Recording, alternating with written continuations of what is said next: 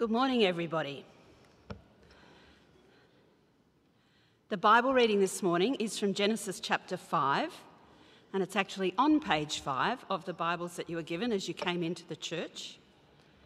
We're starting at verse 1. So Genesis chapter 5, on page 5, at the bottom of the first column.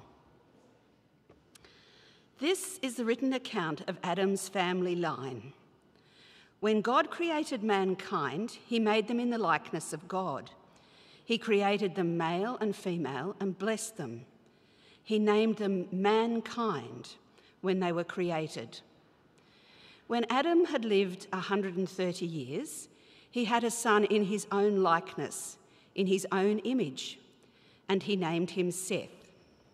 After Seth was born, Adam lived 800 years and had other sons and daughters. Altogether, Adam lived a total of 930 years, and then he died. When Seth had lived 105 years, he became the father of Enosh. After he became the father of Enosh, Seth lived 807 years and had other sons and daughters. Altogether, Seth lived a total of 912 years, and then he died. When Enosh had lived 90 years, he became the father of Kenan. After he became the father of Kenan, Enosh lived 815 years and had other sons and daughters. Altogether, Enosh lived a total of 905 years, and then he died. When Kenan had lived 70 years, he became the father of Mahalalel. After he became the father of Mahalalel, Kenan lived 840 years and had other sons and daughters. Altogether, Kenan lived a total of 910 years, and then he died. When Mahalalel had lived 65 years, he became the father of Jared. After he became the father of Jared, Mahalalel lived 830 years and had other sons and daughters. Altogether, Mahalalel lived a total of 895 years, and then he died. When Jared had lived 162 years, he became the father of Enoch. After he became the father of Enoch, Jared lived 800 years and had other sons and daughters. Altogether, Jared lived for a total of 962 years, and then he died. When Enoch had lived 65 years, he became the father of Methuselah. After he became the father of Methuselah, Enoch walked faithfully with God 300 years and had other sons and daughters. Although Enoch lived a total of 365 years, Enoch walked faithfully with God, and then he was no more, because God took him away. When Methuselah had lived 187 years, he became the father of Lamech. After he became the father of Lamech, Methuselah lived 782 years and had other sons and daughters. Altogether, Methuselah lived a total of 969 years, and then he died. When Lamech had lived 182 years, he had a son. He named him Noah, and he said, "He will comfort us in the labour and painful toil of our hands, caused by the ground the Lord has cursed." After Noah was born, Lamech lived 595 years and had other sons and daughters. Altogether, Lamech lived a total of 777 years, and then he died. After Noah was 500 years old, he became the father of Shem, Ham, and Japheth. This is the word of the Lord. Thanks be to God.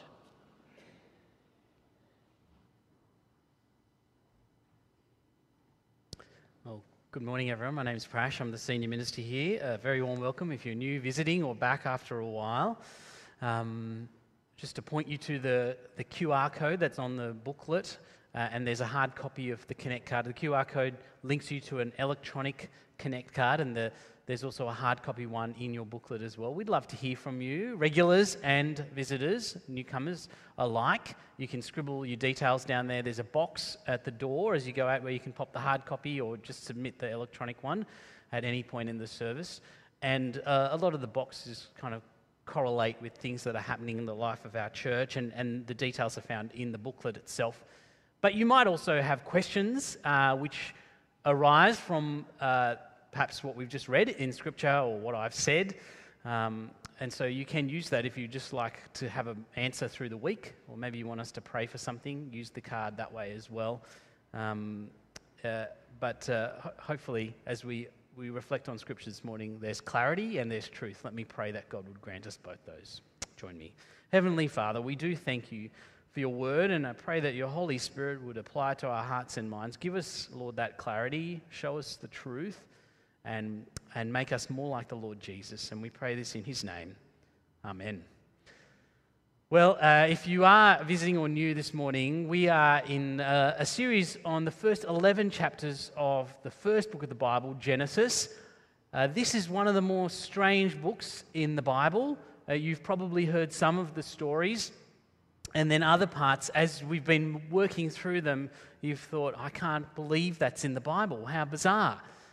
In some ways, I think that's part of the attraction of the Bible, actually. It is the most unique piece of writing ever created, I believe, in the history of the world, and it explains the world in a very unique perspective. It explains it from the perspective of God and what he's doing and why he's doing it. And so I think this series is fascinating to go through. This morning, we had what they call a genealogy. This is a description of, it's like a family tree. You would have picked it up. And it has lots of names. Jill did very well. I'm sure she practiced hard to get through some of those. They're not the names you find, in our usual social circles now, most of them. But it also has a purpose. Perhaps if you've read the Bible before, you know that there are these lists of names, but they do seem like they're just something you have to go through to get to the real part of the story. But every time a list of names is provided in the Bible, they have a purpose. In fact, today's list is actually a contrast with a list that was already found in the previous chapter, chapter 4. If you were here last week and you read it, or you've been reading through the week and you've caught up, you may not have even realized it, because chapter 4 is all about Cain and Abel and that famous first great sin, that great act of evil where Cain kills his brother Abel. And then, what happens to Cain and his family. But if you go back and read it from verse 17 to the end of that chapter, it is again another genealogy. It's the family tree of Cain's family. And in contrast to that, we get a second family tree here in chapter 5. And this is the family tree of Seth's family. Writers have often loved kind of contrasting two brothers in stories, and there is a contrast here between Cain and his brother Seth.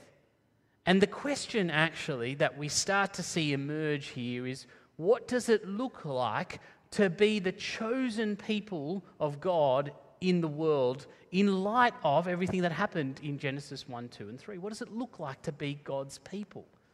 The reason that that's the question for this passage is because, in a sense, Seth is the new hope. His family is the hope. It's kind of chosen as the people of God. In fact, we're told in the last verse of the last chapter that now they called on the name of the Lord. There's a sense of hope. There's a sense of prospect for this group of people. And as you read through it, actually, the thing that contrasts is the story of Enoch. In comparison to the story of Lamech, who's perversely evil in Cain's line, Enoch is almost the opposite. He stands out in part in chapter 5 because there's this repeating pattern of someone is born, they live for a while, they give birth to an heir, and then they also have other children, they live for a further period of time, and then they die. This is the pattern of Genesis 5, except for Enoch. And when he breaks that pattern, he's actually highlighting to us something unique about him. Now, Graham, I'm sorry, I actually left my clicker down at the pew, so could you click to the next slide for me? Here is verses 22 to 24. After he became father of Methuselah, Enoch walked faithfully with God 300 years and had other sons and daughters. Altogether, Enoch lived a total of 365 years. Enoch walked faithfully with God, then he was no more because God took him away. Now, this little grab in Genesis 5 is unique because everyone else just kind of lives, has sons and daughters, then dies. But Enoch, he doesn't just live, he walks faithfully with God. And then, of course, at the end, he doesn't die. Something else happens to him. We'll talk about that in a moment. But the story of Enoch is meant to highlight what it's actually He's the model. He's what it looks like to be one of God's people in this world that is now post-Genesis 3. And the phrase that sums up his life and the kind of pattern of his life is this phrase, walked faithfully with God. Only one other person has this exact same phrase attributed to them. That's Noah in the next chapter. But the idea of walking with God is a term that's used throughout the Old Testament to actually describe God's people. This is a really important verse and an important section of the Bible because, you've probably had preachers get up and say, you are called to live for God. Maybe you've heard Christians have been called to live a different way in the world and that's a repeating theme in the Bible, but this is the first time actually that this idea is developed in Scripture, that God's people are different to the world around, and Enoch is different. He's different because he walks with the Lord. The phrase is used, as I said, throughout the Old Testament. Here's a couple of examples. Amos 3:3, if you're a note taker. If you look at Amos 3:3, what you see is that walking with the Lord is another way of describing intimacy and partnership. Amos says, you can only agree with each other. You can only walk with each other if you agree with each other. There's a deep partnership. There's a deep intimacy between the two. In Genesis 48:15, Abraham and Isaac are described as men who walked with God and therefore were protected by God, were looked after by God. So to walk with God is to be someone who's protected by God, who's cared for by God. And then in 2 Chronicles 27, the writer is towards the end of the Old Testament. He's talking about one of the good kings of Israel, Jotham, and he says that Jotham walked with the Lord. And so his kingdom grew. But implicit in the story of Chronicles is that to walk with God is to be obedient to God, to trust him wholeheartedly. And the product is that his work as a king flourishes. So to walk with God in the Old Testament is to have this deep intimacy, this deep close partnership with God, to agree with God, to trust God, to obey God, and to be protected by God, to have a sense of God's care and oversight of you. Now you put those together and you look at Enoch and you see he did all of that, and what's more, he did it for 300 years. Some people in this building have been Christians for 50 or 60 years, and we think that's an extraordinary effort. Enoch did it for 300 years. He obeyed God, he trusted God, he was in partnership with God, he was protected by God for 300 years. Here's the pattern of what it looks like to be one of God's people in the world. Matthew Henry, the Puritan writer, says this: to walk with God is always to set God before us, to act as always under his eye, followers of him as dear children. I love the little image that he's creating there. Have you ever seen a parent or a child walking together down the street? I walk one of my kids to school in the morning often, and the dynamic is very different to middle-aged people walking down the street, isn't it? A parent and a child, they're hand in hand, and if most children are like my child, they're talking the whole time. They're debriefing, they're dreaming, they're trying to imagine, It can't just be a walk to school. It has to be some kind of great imaginary story all the way to school. It's a sharing. It's even a sharing of the things they're afraid of. And then you get to the cross-section and there they are. They hold on tight to your hand as you walk across them. You grab them, you pull them back if they're about to step out in front of traffic. You're looking after them. It's a beautiful image that Henry ascribes to this image of walking with God. And he says, to be one of God's people is to be like a child walking with their parent, to implicitly trust them, to obey them, to rejoice in their presence, to have that intimacy, to have that protection from God. Enoch walked with God for 300 years. You know, at first you think 300 years, goodness me, of obedience, but then when you picture it this way, you think 300 years of God's protection, God's care, intimacy with God.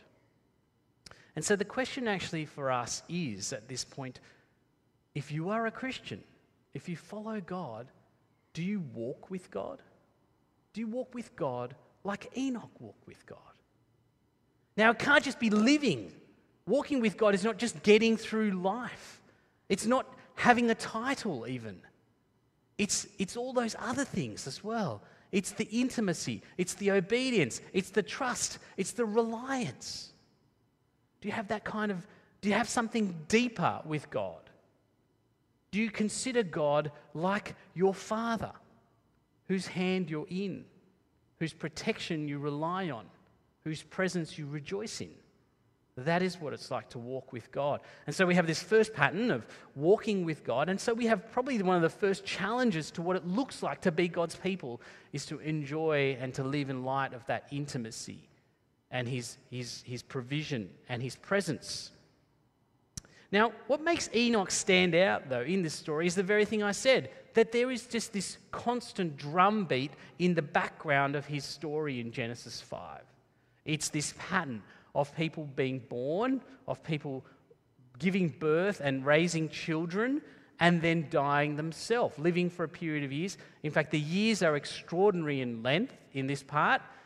There isn't an easy explanation as to why, although I think, like I said, the first 11 chapters of Genesis are unique in the Bible, and they're describing a unique time in the world. Actually, after the flood, which we'll cover in the coming weeks, after the flood with Noah and his family, what we see actually is the ages of people start to shrink. There's a sense in which this period before the flood is very unique in the history of the world. And so the ages kind of correspond with the uniqueness of it, although the explanation for why they're that long is not given to us. But nonetheless, what we do see is that there is the fulfillment of God's command to Adam and Eve to, be fruitful and multiply. In fact, that's picked up in the first couple of verses of this chapter again. There is a sense in which what God said to Adam and Eve in chapter 1 and 2 continues even now in Genesis 5. People are doing the thing that he asked them to do, which is to be fruitful and multiply. The earth is being filled with God's people, the pinnacle of his creation. And yet, there is this repeating phrase, isn't it? The phrase, and he died. After each of the people, after each of the segments. In the Hebrew, it's just one word, actually. It's literally the last word in the segment. It's like the ultimate full stop on this person. And it's this drumbeat that when you read it through is jarringly repetitive to us. If you've been reading Genesis from 1 through to 5, progressively death has been introduced into the story. In Genesis 3, it's promised as a result of Adam and Eve's mistake. In Genesis 4, it's seen in this horrific moment where Abel is killed by his own brother. But even there, it seems like it's something kind of at a distance. It's like the worst case scenario. But in Genesis 5, death is no longer the worst case scenario. It's just the reality of every generation now. It doesn't require an act of great evil like Cain towards Abel. It's just part of life. People die. People die. And the writer of Genesis is saying, this is the reality of the world we now live in. Everyone dies. Everyone dies. Death is common to every single member of the family, bar, of course, Enoch. And as we think about that, we're struck, first of all, with the fact that death cuts off life. Yes, each person raises up, an heir and then further sons and daughters. Right? Each person has the capacity to do what God has asked them to do, to be fruitful and multiply, and yet they still die. though they have the capacity to bring forth life, they are now always going to die. Death cuts off life. You know, a family sitting at the table for a meal, the sober reality is one person at that meal will be at the funeral of every other member. That's it. That's life. That's our experience of life. Death is real. But what's more is, it's interesting because in verses 1, 2, and 3, there's a reminder that Adam is made in the image of God, but then Seth is made in his image. So there's a sense in which Seth is also, in some imperfect way, also made in the image of God. And yet, the image of God finds its way into a pile of dirt after every single family. Everyone ultimately dies. The image of God itself is ultimately put in the ground. And so there's a sense in which death strips life of its dignity, its fundamental dignity. Yes, we're all made in the image of God, but now we all will lose that. We all will lose that, it says. This is sobering.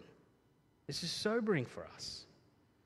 And yet, as I talk about it, I think we don't like to face up to death.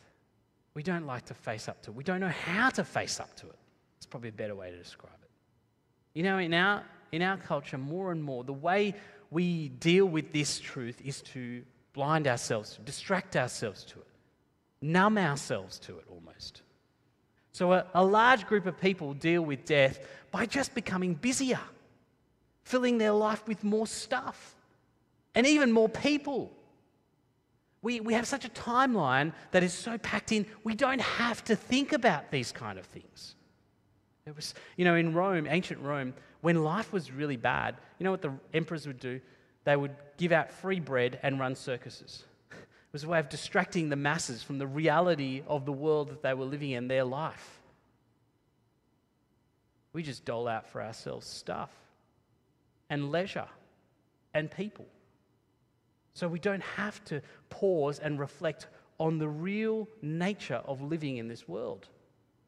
I was at Scripture this week on Wednesday, and it's great. It's great to see families come into church on a Sunday for Scripture. I was at Scripture on Wednesday, and we've been in a habit actually of handing out invitations to Sunday morning kids programs or to 6:30 on Friday nights.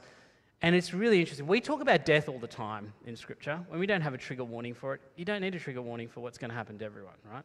But we just talk about it. And then we do talk about the hope that the gospel brings and God's answer to it. And you know what strikes me? Kids are always interested in this. They're always interested. They're more interested in this than David and Goliath. They're interested in what happens to the person, their grandma or their parent or who is dying or has died. They want to know what's happening next. But you know what's tragic? Often at the end when I hand out the invite, they'll say to me, I really want to come, but I've got netball. I really want to come, but I've got a party. I really want to come, but I've got tuition. It's so sad. We do everything we can to distract ourselves from dealing with death, you know? We do everything we can to distract ourselves dealing with death. That's the vast majority of people. Although there's a growing trend actually of people who have seen death and they just don't know what to do with it, so they just kind of have immersed a hopelessness about life. This is a growing trend. If you read the newspaper now, most articles are doom and gloom articles. We don't know what to do with a world that's irrevocably stained by death. So what we do is we just kind of almost embrace it in a form of nihilism. I was watching a film recently on Netflix which is all about the end of the world. And normally, in the past, these films were all about humanity triumphing. But the heroes in this story are a group of people who, in the final scene, all find themselves gathered around a table embracing death that's coming quietly, meekly, going into the night, so to speak. But you know what? And we think, okay, that's the way we're not going to be ruled by death. We're not going to let it. We're not going to live up to false hopes and false dreams anymore. We've done away with idealism. But I've got to say, both approaches actually are tragic. Both approaches, whether you're someone who just blinds yourself to it and softens yourself to it, or just has given in to it, both of you are ruled by death. Of course, the person who's given into it is ruled by that. You can see that. But even the materialist is ruled by death. They're filling their life and their energy with activity and things because they're afraid of death. They're afraid of death. That's a tragedy. You're still ruled by death. Then what's more tragic is it's a lie. It's a lie. We're all going to die. We're all going to die. And to just pretend that it doesn't matter, to pretend that it has no impact on your life, that's tragic. But the Bible says actually the even more tragic thing about that is that death is actually, it itself is actually a symptom of an even bigger problem. The New Testament writers keep saying, they say death is a symptom of sin. Death comes from a broken relationship with God, a relationship which doesn't allow you to walk with God well. You know, in Genesis 3, when Adam breaks the law, right, the first sin, he eats the fruit he's not meant to with Eve. What happens? God is walking in the garden in the cool of night, cool of the day. He wants to walk with Adam, but Adam is hiding. He's hiding from God. You know, death, living in the world of death, makes it hard to live as one of the people God has chosen. Because at the heart of death is sin. And we might want to ignore death, but it means that when we come to that last day, and this mortal body has run its race, we still have to face up to the God of the universe. And the problem of death remains. Now, the question is, Enoch stands out. He stands out. He stands out because he doesn't die. This is remarkable. There's only one other character in the whole Bible for whom it said he doesn't die. It's Elijah, who also is taken up. It's so bizarre. Why is it that Enoch is different to everyone else? What is it that differentiates Enoch from the world around? Well, the writer of the Hebrews actually is very helpful in this.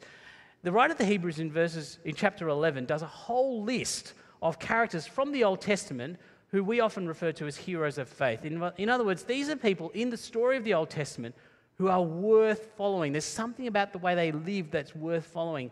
And he includes in his list Enoch.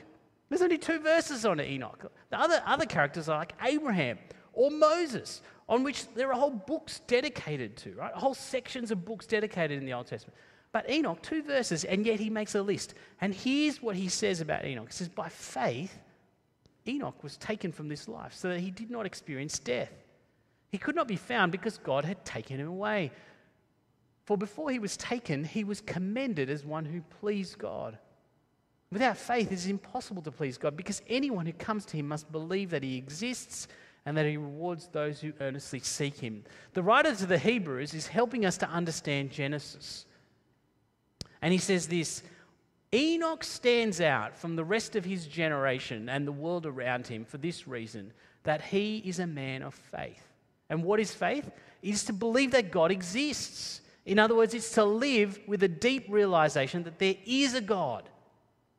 And he is God. Over and apart you and the rest of creation. And secondly, to believe that he rewards those who earnestly seek him. He longs to give good gifts. Actually, Enoch is in a contrast to Adam and Eve. If you think about the nature of Adam and Eve's first sin, in part, it is to not believe that he seeks to reward those who earnestly seek him. In fact, Adam and Eve's sin is to believe the lie of the snake, which is that God will surely not bless them. That what God has said will surely not come about. It is to mistrust God. It is to believe that God is not as good as he says he is. But Enoch does. Enoch believes that God is God and that God is good. And the product of this is that, as we see, miraculously, in the twinkling of an eye, Enoch is just not there anymore. Does it mean, is it possible that he went to a distant land and then just died like elephants do, went to the graveyard? It's unlikely because the whole point of this chapter is that everyone died. They know where these people are dying. They know that each person has died up to this point. And the writer makes the point, he's there with them. He's living 300 years of faithful discipleship, and then the next minute, he's just not there anymore. He's transformed in the twinkling of an eye. Now, our inclination as we read these passages in Scriptures think, oh, that's almost magical. It must be kind of like a fairy tale. It couldn't really have happened.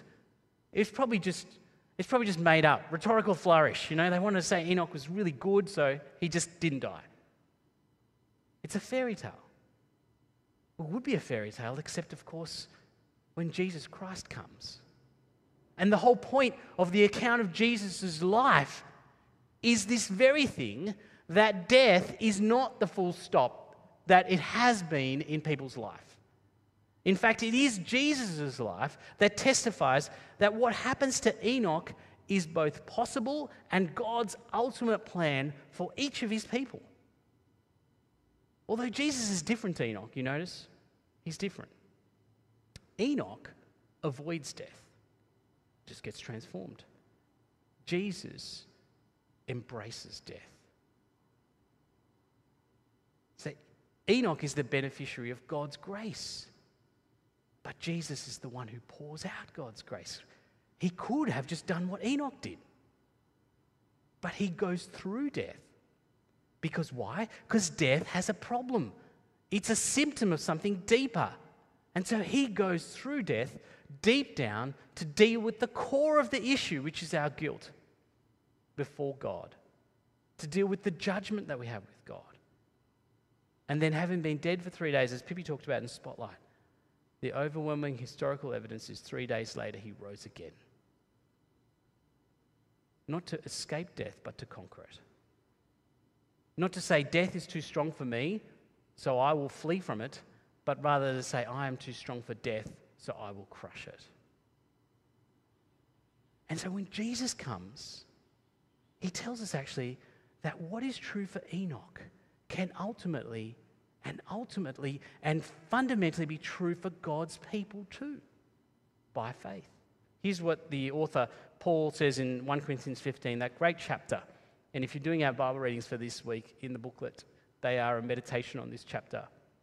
He says, "But Christ has indeed been raised from the dead, the first fruits of those who've fallen asleep. For since death came through man, the resurrection of the dead also comes through man." Paul says Jesus not only crushes death, but by faith, Jesus opens the door so that each of us might no longer be treated like one in the line of Seth or the line of Adam, but in the line of Christ. So when you put your faith in Christ, you get moved from Adam's family history to Jesus' family history. And Jesus' family history has a story not of a man who escapes death, but one who destroys death. Not of one who is unique in the world, but one who rules over the world. The great hope, you see, of the Christian life is the resurrection of Jesus Christ.